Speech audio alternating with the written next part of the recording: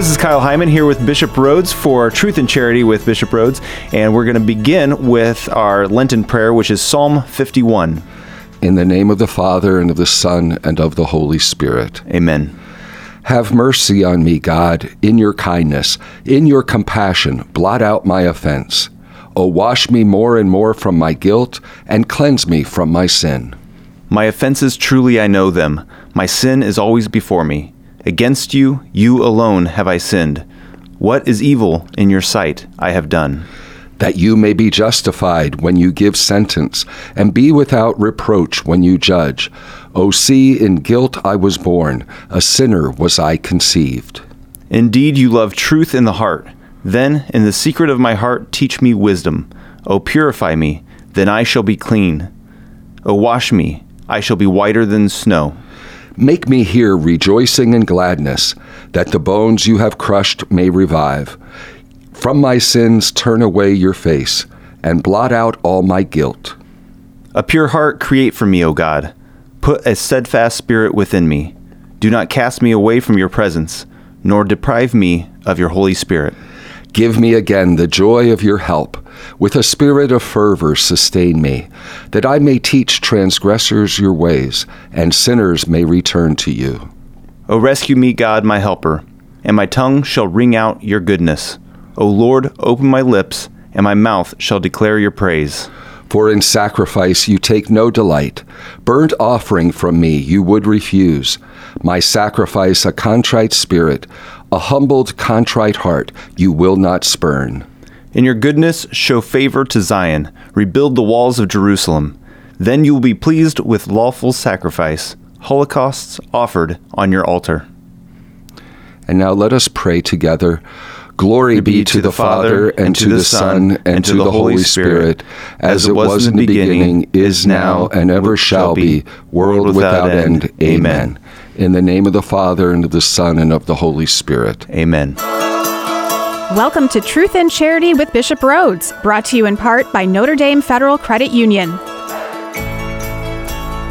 On this episode, Bishop Rhodes reflects upon the parable of the unforgiving servant, a gospel reading from this week.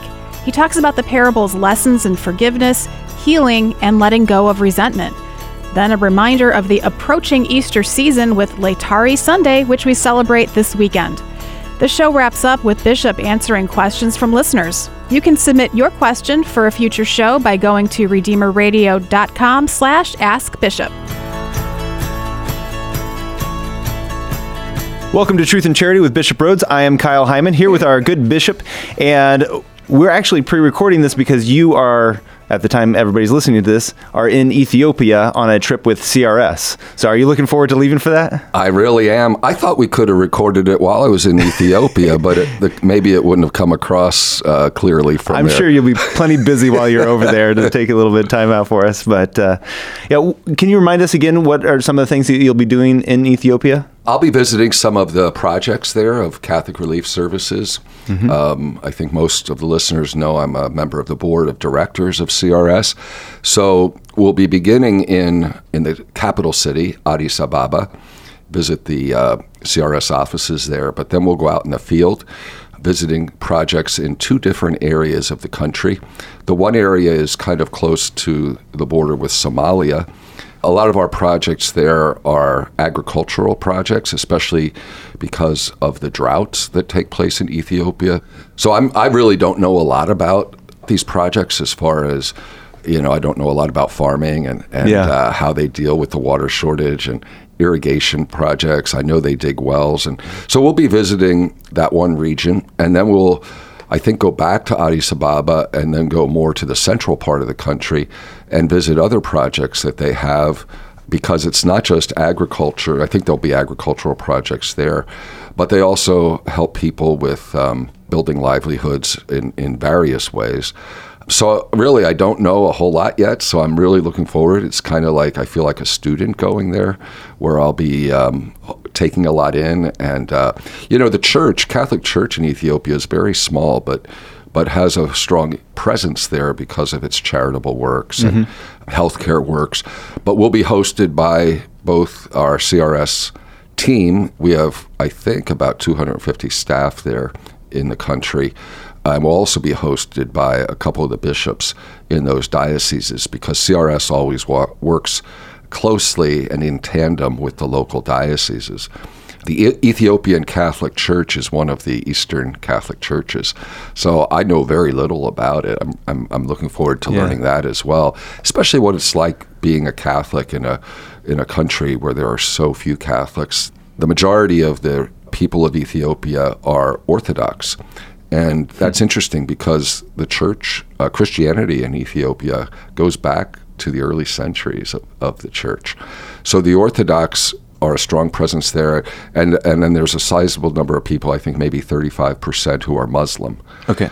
Now, Ethiopia's in a state right now of emergency. There was a declaration of emergency, so that's because of some political turmoil.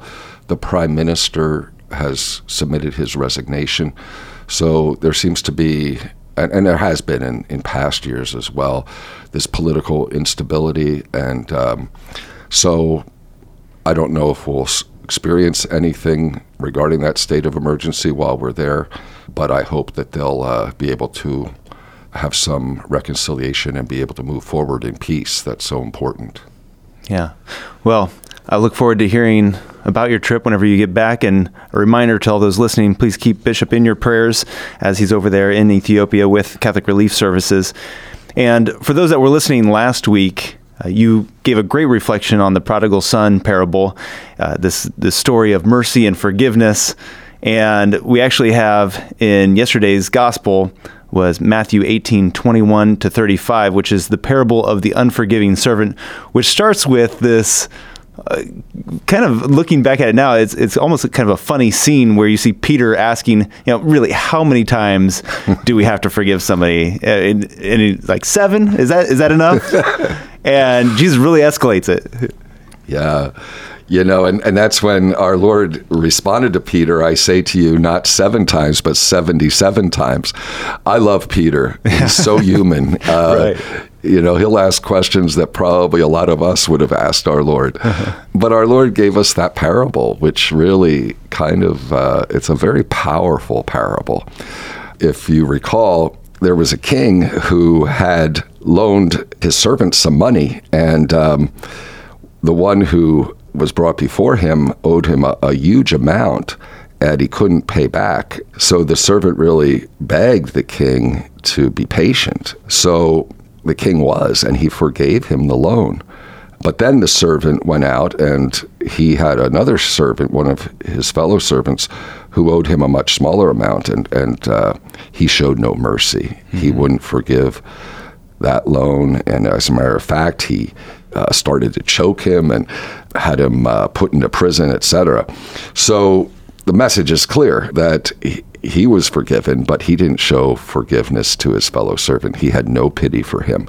And of course, in the end, he was punished. And our Lord is really teaching us, as he says in the parable, so will my heavenly Father do to you unless each of you forgives your brother from the heart. Mm-hmm. So forgiveness is a great parable for us, especially during the Lenten season, the centrality of forgiveness in our faith. Hey, going back to the beginning of that with Peter asking how many times we need to forgive somebody, I think if we think in our lives of somebody that's maybe repeatedly hurt us, especially some very difficult situations that I'm sure people are dealing with abusive family members or friends that kind of continue to hurt you. For those that are really struggling to forgive the person, maybe they go to confession, they say, I forgive them, but really inside they're still hurting from that. Do you have any advice on to how to overcome that pain and that feeling of, I know I should be forgiving somebody, but I don't know if I actually did forgive them? Yeah. No, that's a very good question. I think it's important to understand, what is forgiveness? Uh-huh. Forgiveness is really letting go of the resentment, letting go of any kind of idea of vengeance, like wishing the person harm. That would be wrong. So forgiveness is letting go of that. But it doesn't mean that one doesn't continue to feel some hurt. I would even say, too, I think that's very normal. But we can still forgive someone even while we're still hurting from the offense that they have committed against us, their words or actions. But forgiveness is an act of the will. It's really a decision to love that person who has trespassed against us. And I would say that forgiveness actually helps to relieve hurt. It helps the person who is doing the forgiving. For example, when a person can let go of that anger or resentment towards a person who's hurt him or her, that's good for one's health psychologically and emotionally and spiritually. So it's one of those steps, but sometimes the healing will take longer. So we can still forgive people even if we still feel hurt from them.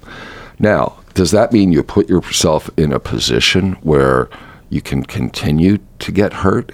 No. At times, we may need to avoid certain people. I mean, if you're in a friendship, for example, that, you've heard maybe of toxic friendships, that is just not healthy. It's not good for you. Like sometimes if, you have a friend who's a narcissist, for example, that can be really, really tough. And for one's own self-protection, one may have to break off a friendship. But that doesn't mean you don't forgive the person. It means that you're not subjecting yourself to ongoing pain. Any suggestions when that person might be a family member or maybe even a parent where it's really hard to distance yourself from them? Yeah, I think that's one of the biggest struggles. But at times it's necessary. If one is in, a situation where one is getting abused by a family member, one has every right to distance himself or herself from that family member. We speak, for example, when there's abuse in a marriage, that's a legitimate reason for separation, for self-protection. So hopefully that's helpful. You talked a little bit about the healing power of forgiving somebody and even voicing that sometimes. Can you talk a little bit about the disadvantages of holding a grudge and how that might hurt us physically or spiritually? Yeah, I mean, when one holds on to a grudge, and bitterness kind of enters into one's heart. Bitterness that can even lead to the sin of hatred. So clearly it does spiritual damage. But it also can do psychological damage. I mean, there are people who harbor so much resentment that it kind of consumes them. And I think studies show even physical results of that, high blood pressure, whatever it might be, stress that is harmful to one's health. Kyle, there's a story I want to just mention that was probably the most powerful in my experience. It was in when I was Bishop of Harrisburg. I forget the year, but if you remember in the news, the attack on the girls in that local Amish school, it was in Lancaster County, and that was part of the Diocese of Harrisburg. And 5 of those 10 girls were killed. The Amish community, I was amazed that they refused to hate the one who had caused this tragedy. And it was really an atrocity. I mean, and the Amish said, "We forgive this man." Actually, they even reached out to the family of the murderer and supported them because they were so upset. So that's an example of forgiveness. They didn't harbor vengeance in their heart, and it was really amazing. So that to me was a radical response by a community of what Jesus is calling us to. I remember that we tried to offer a lot of support, the Catholic Church, to the Amish community at that time. And I went to the local parish nearby, the schoolhouse, and it was packed. So many people came, and we were there to pray for the Amish community. And a few of the Amish knew, and we were reaching out with other help as well, but a few of the Amish, and I never saw an Amish person come to Catholic Mass, came to the Mass to thank us for our spiritual support. In such a tragedy, there was still this witness of love, and part of love is forgiveness. Yeah.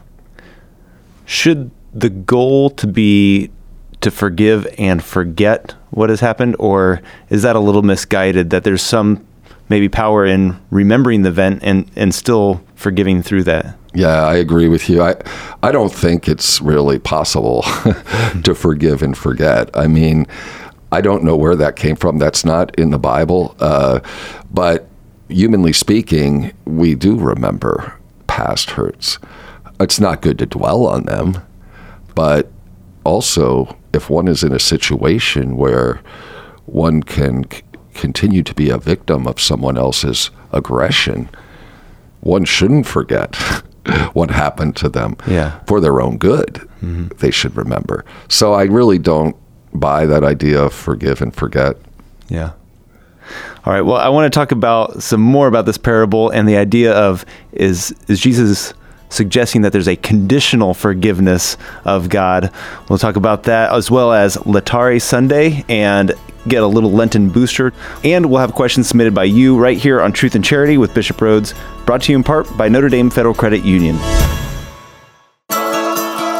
Welcome back to Truth and Charity with Bishop Rhoades. I'm Kyle Hyman, and we've been talking about the parable where the master forgives the servant who owes him a great deal of money or finances, and then he doesn't go and forgive somebody that owes him. And it ends with this line, then in anger, his master handed him over to the torturers until he should pay back the whole debt. So will my heavenly Father do to you, unless each of you forgives your brother from your heart. This idea that in order to be forgiven, that we also need to forgive others. And we hear this also in the Lord's Prayer, that we forgive us our trespasses. We invite God to forgive us as we forgive others. Kind of this forgive us in the same way that we forgive others. So if we're not forgiving others, should we expect that God would not also have mercy on us?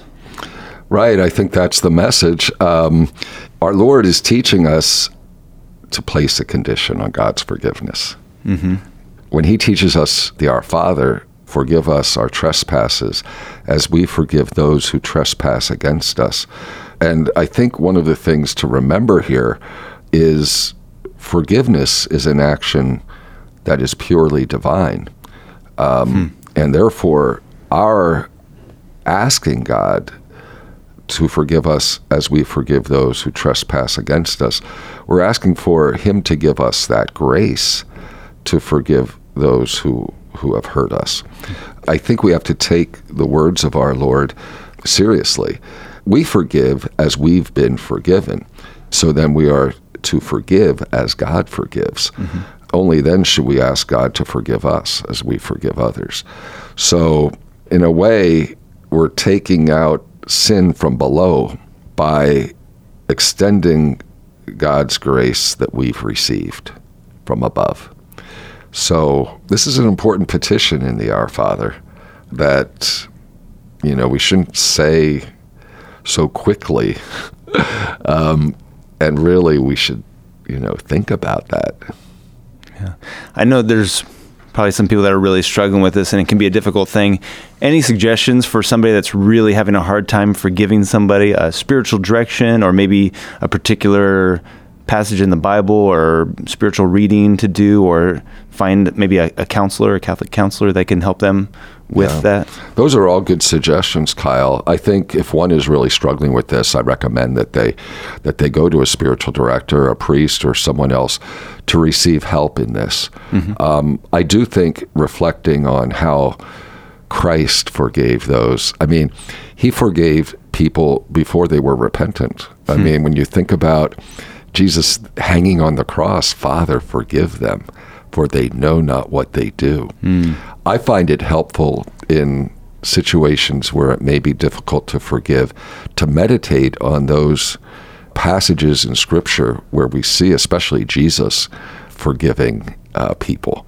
And I think the most powerful is they're hanging in agony on the cross.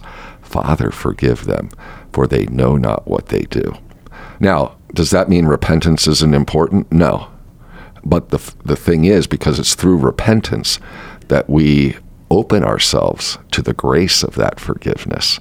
If we're not repentant, then we've closed the door to receiving that gift that God is wanting to give to us, the gift of his mercy. Yeah. So I feel like you're bringing up this idea of forgiving somebody even if they're not sorry. Right. So, I mean, in the case of somebody hurting us in some way, we can still forgive them even if they aren't apologizing. They're not going to change or something like that. Exactly. And I suppose, too, in forgiving, we see in the story last week of the prodigal son that the father forgives his son and he's joyful. He throws a party. Like, I mean, he's not saddened by that, but in that case, I guess his son is repentant. Right. And there's great rejoicing. So, but sometimes if we're waiting, let's say someone's hurt us and we're waiting for them to repent first, we might be waiting for a long, long time. Right. And it kind of is a way for us to justify staying bitter. Mm-hmm. And that's not good. That's not good for us, for our lives, for our spiritual lives. I think this is also tied to another, perhaps most difficult passage in the Gospels, in the Sermon on the Mount, where Jesus says that we should love our enemies and pray for them and to do good to those who have hurt us. I mean, think about when St. John Paul II went to the prison to visit and to forgive the man who shot him, Ali Ashka. Well, actually, he did so even within the first days after he was shot and nearly killed from his hospital bed, he extended his forgiveness. Well, that was way before there was any repentance on the part of his would-be assassin. Yeah. Another thing we have coming up this Sunday is Laetare Sunday. Am I pronouncing that correctly? Laetare. Okay. And that is, if you're okay with it, we'll call that our Catholic Word of the Week. If you could help shed some light on Laetare Sunday. Sure. Laetare is a Latin word that means rejoice, to rejoice. And if you remember, the third Sunday of Advent is Gaudete Sunday. Gaudete also means rejoice. It's a Sunday in Lent, Laetare Sunday, the fourth Sunday of Lent, where we kind of have a little bit of a preview of the end of Lent. Here we are in the midst of our Lenten fasts and penances, but this is kind of a day where kind of that joy and hope of Easter is kind of foreshadowed a little bit, that it's just around the corner. We're almost at Easter. Even the color of the liturgical vestments, rather than that deep purple, is a rose color, so a brighter color. And the reason it's called Laetare Sunday is that the entrance antiphon, in Latin we call it the introit, the entrance antiphon of Mass on the fourth Sunday of Lent is from Isaiah chapter 66, verses 10 and 11. Rejoice, Jerusalem, and all who love her. Be joyful, all who were in mourning. Exult and be satisfied at her consoling breast. So the first word of the entrance antiphon is Laetare, rejoice. Rejoice, Jerusalem. Again, a quote from Isaiah. So that kind of sets the tone and the spirit of the liturgy for Laetare Sunday. Any suggestions or tips for us as we're kind of in the midst of Lent here? A little booster for us. Any suggestions or? Yeah, I think, being in the middle of Lent, it might be good to say, okay, how faithful have I been to my resolutions? And if you find that you've fallen short, there's still a few weeks left. You can kind of recommit yourself. Maybe think about how you're spending your Lent. You might make another resolution if you feel that you're not having a very fruitful Lent. You might want to say, okay, I'm going to go to Stations of the Cross this Friday or something like that. So really, it's a question of let's persevere. Persevere on this journey. Yeah. All right. Well, If you have a question for Bishop, you can ask it by going to redeemerradio.com/askbishop. You can call or text the Holy Cross College text line at 260-436-9598. Maybe you'd like to know what a canon lawyer does. Well, that answer and more is coming up right here on Truth and Charity with Bishop Rhoades, brought to you in part by Notre Dame Federal Credit Union. Welcome back to Truth and Charity with Bishop Rhoades. We're answering questions that you have submitted. Our first question comes from Darren Shorgen from St. Charles, Fort Wayne. Sent us a question using our online form. Said, can Bishop explain what's going on in China concerning Cardinal Zen and why it appears that the Vatican is allowing the Chinese government to replace him? Darren, that's thank you for that question. I'm no expert on this, but I have followed it a little bit in the news, and I think might be helpful for the listeners to understand a little bit of what the situation of the church is in China. We have really two parallel churches. I mean, there's one Catholic church, but there's one group that we call the underground church, and they have about 40 bishops. They're the underground church because they've been so faithful to the Vatican and the rights of the Holy Father to appoint bishops. And a lot of these people for decades have really suffered for the faith. But then there's also part of the Catholic Church there, which is recognized by the Chinese government. It's called the Patriotic Association. So we have kind of like these two parallel churches. Well, Pope Benedict XVI and probably John Paul II before him, and now Pope Francis, really want to bring these two churches together. They're not two churches. It's one church in two groups. But you can imagine how challenging that is. So there's all these diplomatic negotiations going on so that the underground church can come out from under the shadows, and those bishops in the underground church can exercise their ministry. Are they operating in secrecy? Even like the bishops, would the government know that they're bishops? Yeah, the government knows. Okay. I mean, some of them are under house arrest. I mean, some have been put in jail. I mean, it's been, and this, as I said, has been going on for decades. So the church is always fighting for their liberty. So there's kind of like this working together to try to find a compromise, I guess you could say. So you have the Vatican diplomats led by the Secretary of State working and talking with the Chinese government. And there's some very, very difficult, I guess you could call them, very sensitive issues. And part of the compromise, from my understanding, is that the Chinese government would have openness to recognizing these underground bishops, but they still want the power to approve any episcopal appointments by the Pope. So as they're trying to negotiate this, the Vatican evidently, I guess, or the Chinese government is insisting that two of the underground bishops be replaced by bishops from the Patriotic Association. From what I read, there seemed to be some openness on the part of the Vatican to that. And that's created a bit of a furor. In fact, the retired cardinal of Hong Kong, his name is Cardinal Joseph Zen. He's 86 years old. He went to Rome to deliver a letter to Pope Francis asking the Vatican not to have one of these underground bishops step down to make way for a bishop who was, prior to this, an illegitimate bishop. I mean, validly ordained, but not licitly. I don't know what the Vatican decision is going to be on this, but you can imagine how sticky a situation it is. So you have these different goals. I mean, the Vatican's ultimate goal is that these two groups of Catholics become united. You know, there's about 12 million Catholics in China. About 5 million of them are in the official association, the government-approved church, and perhaps, although we don't know exactly, but around 7 million underground Catholics.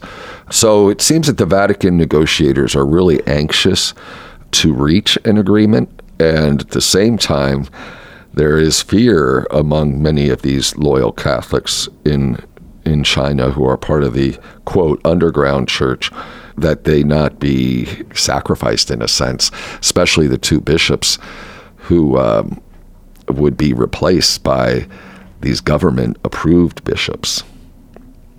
So I hope that's somewhat helpful. As I said, I'm no expert on this. I'm just speaking what I've read about. But I really feel for the church in China.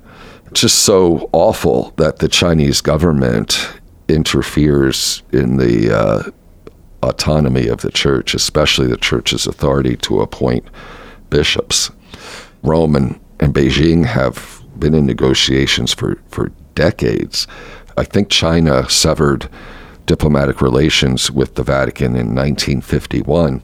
So there's not an official relations. This is all kind of unofficial negotiations that are going on. There's also the very thorny question of the Catholic Church in Taiwan, and of course they're part of the Catholic Church and there's freedom to the appointment of bishops, etc. And of course the Chinese government is not very happy about that either. So the Chinese government endorsed bishops. Are they? You're saying that they are bishops, but illicit? They are validly ordained bishops. So they are true bishops because they were ordained by validly ordained bishops. And some of them Rome has approved. The Vatican has approved. But some of them the Vatican didn't approve. So those are the ones that we consider illicitly ordained and illegitimate. Okay. Thank you for that clarification. One of our listeners asked, what does a canon lawyer do? How does one become a canon lawyer? Okay. You yourself are a canon lawyer. I am, yes. I have a licentiate degree in canon law. The church has the Code of Canon Law, which is the laws of the church, all the norms that regulate the life and activities of the church in every area. The church's teaching, mission, the sanctifying mission, our whole penal system, just, everything from norms about priestly life, norms about religious life, rights and obligations of the laity, bishops, everything. So a canon lawyer really is one who has studied and becomes hopefully an expert in the norms and laws of the church. And all these laws are meant to preserve the unity of the church and also ultimately to serve the mission of salvation of souls. You need order, and that's what law brings. So anyhow, a canon lawyer is one who has studied the Code of Canon Law in depth. Especially they serve in dioceses and in religious communities. For example, here in our diocese, we have canon lawyers who assist me. Even though I'm a canon lawyer, I don't necessarily have all the knowledge of canon law that I need, so I have some canonical advisors. Some of our canon lawyers work in the tribunal of the diocese, which is really the church court. And of course, most people are familiar with the tribunal because they handle cases where people could petition for a nullity of their marriage, annulments. So when people think about canon lawyers, they'll often think about annulments, but really canon lawyers deal with a lot more than the church's laws on marriage. So one has to study to get a degree in canon law. There's certain faculties at Catholic universities that have a school of canon law. In the United States, there is a school of canon law at Catholic University of America in Washington, D.C. There's also in Canada, St. Paul's. And then some go to Rome to study canon law. Like myself, I studied and got a degree in canon law from the Gregorian University.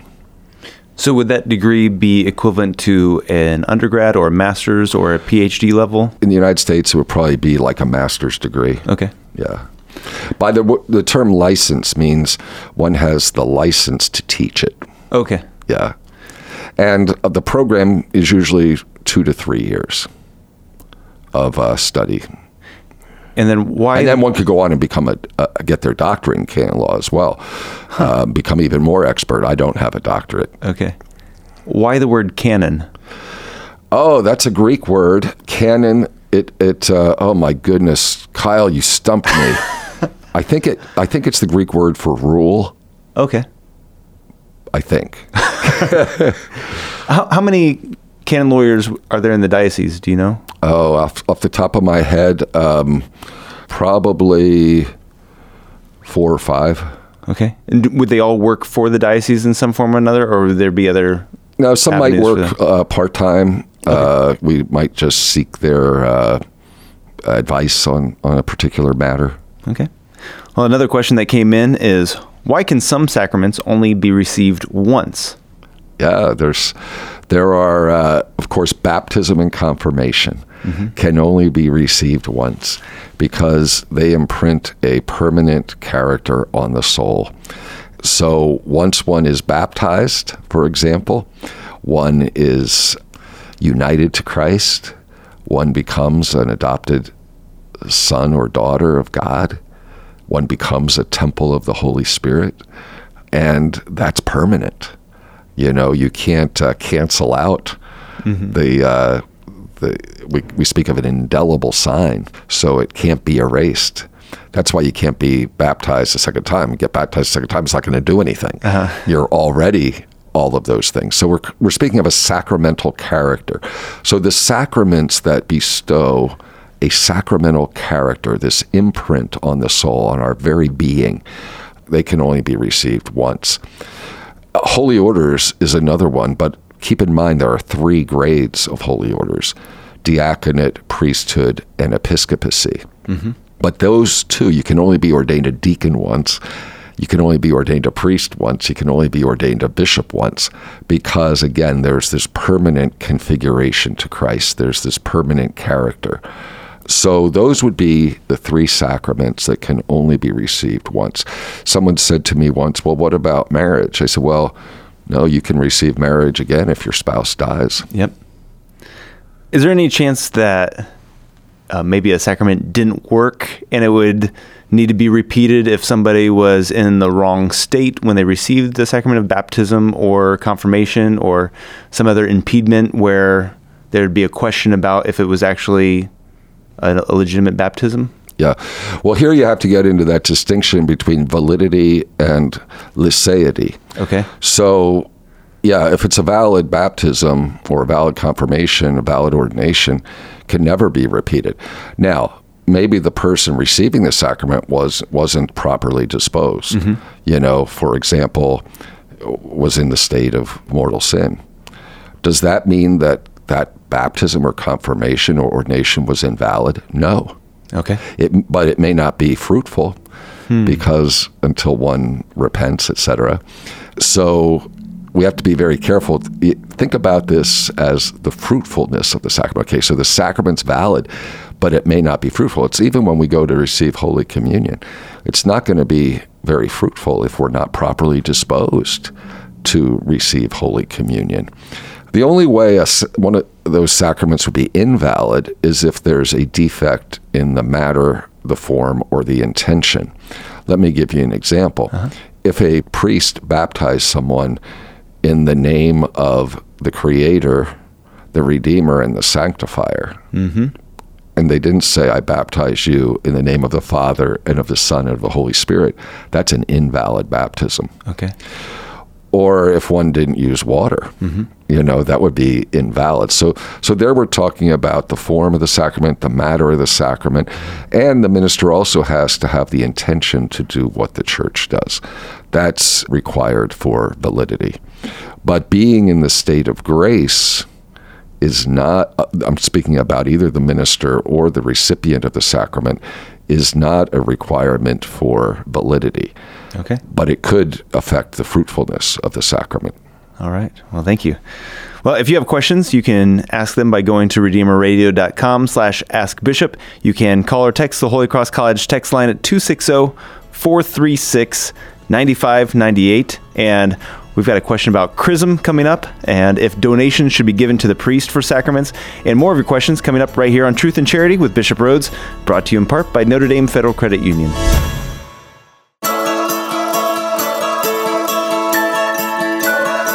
Welcome back to Truth and Charity with Bishop Rhoades. I'm Kyle Hyman, asking questions that you've submitted. Our first question that we have here in this segment is, what exactly is chrism? I know it's an oil, but what is the origin and meaning of it? Okay, chrism is made up of olive oil mixed with balsam. Balsam is a fragrant balm, kind of like a perfume. So chrism always smells so good.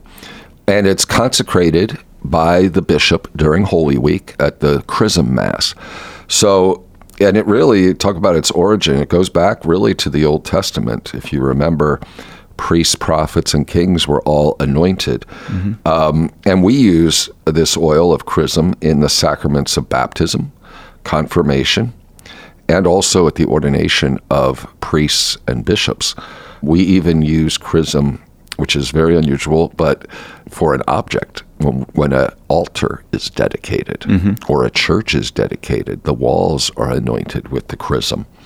If anyone's gone to the Chrism Mass, when I bless the oil of the sick and I bless the oil of catechumens, that's pretty simple. But when I do the consecration of the chrism, it's much more elaborate. It's really an amazing, beautiful prayer. But one part of it is the bishop, when he consecrates the chrism, breathes over it, the vessel of chrism. And that really symbolizes the Holy Spirit coming down to consecrate the oil of chrism. When you think about the sacraments that it's going to be used for, these are life-giving, sanctifying sacraments: baptism, confirmation, holy orders. Kind of reminds us of when our Lord breathed on the apostles on the night of Easter, and he said, "Receive the Holy Spirit." So the bishop breathes over the chrism when he says the consecration prayer. And all the priests are there. It's really beautiful. And when I'm doing the prayer of consecration over the chrism, the priests all extend their right hands toward the chrism at that moment. It really signifies their union with the bishop. They'll be the ones administering often certainly the baptisms. And so anyhow, this goes back also, I mentioned, to the Old Testament, but also the anointing, especially at baptism and confirmation. We see this in the early church. We have documents, like there's a famous document, a liturgical document of Saint Hippolytus, where he describes the anointing that takes place in the celebration of baptism and in confirmation.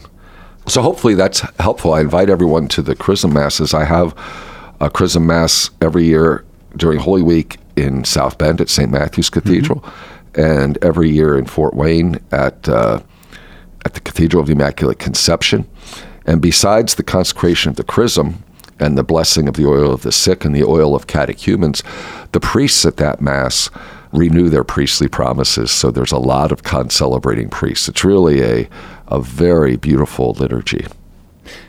And for those that aren't able to make it, Redeemer Radio also broadcasts the one in Fort Wayne, so people can listen to that on the radio.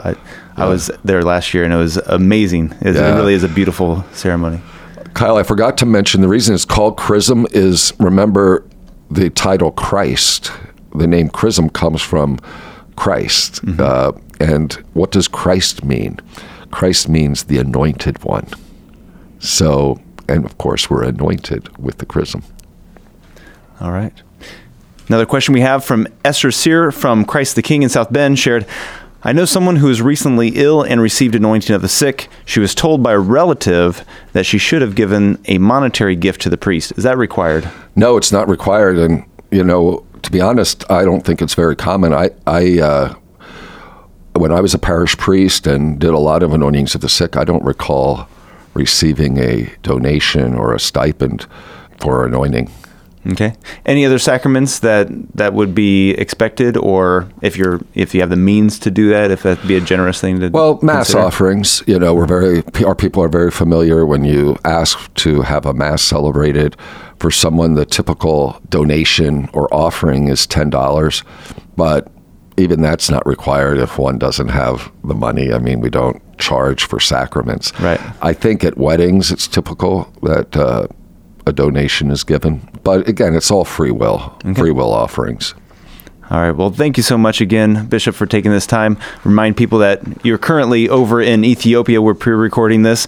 And so please keep Bishop in your prayers for his safety and for him to come back with some stories that he can share with us and widen our understanding of the universal church. And could we get your Episcopal blessing before we go? Sure. The Lord be with you. And with your spirit. Blessed be the name of the Lord. Now and forever. Our help is in the name of the Lord, who made heaven and earth. May Almighty God bless you, the Father, and the Son, and the Holy Spirit. Amen. Thank you so much, Bishop. You're welcome, Kyle.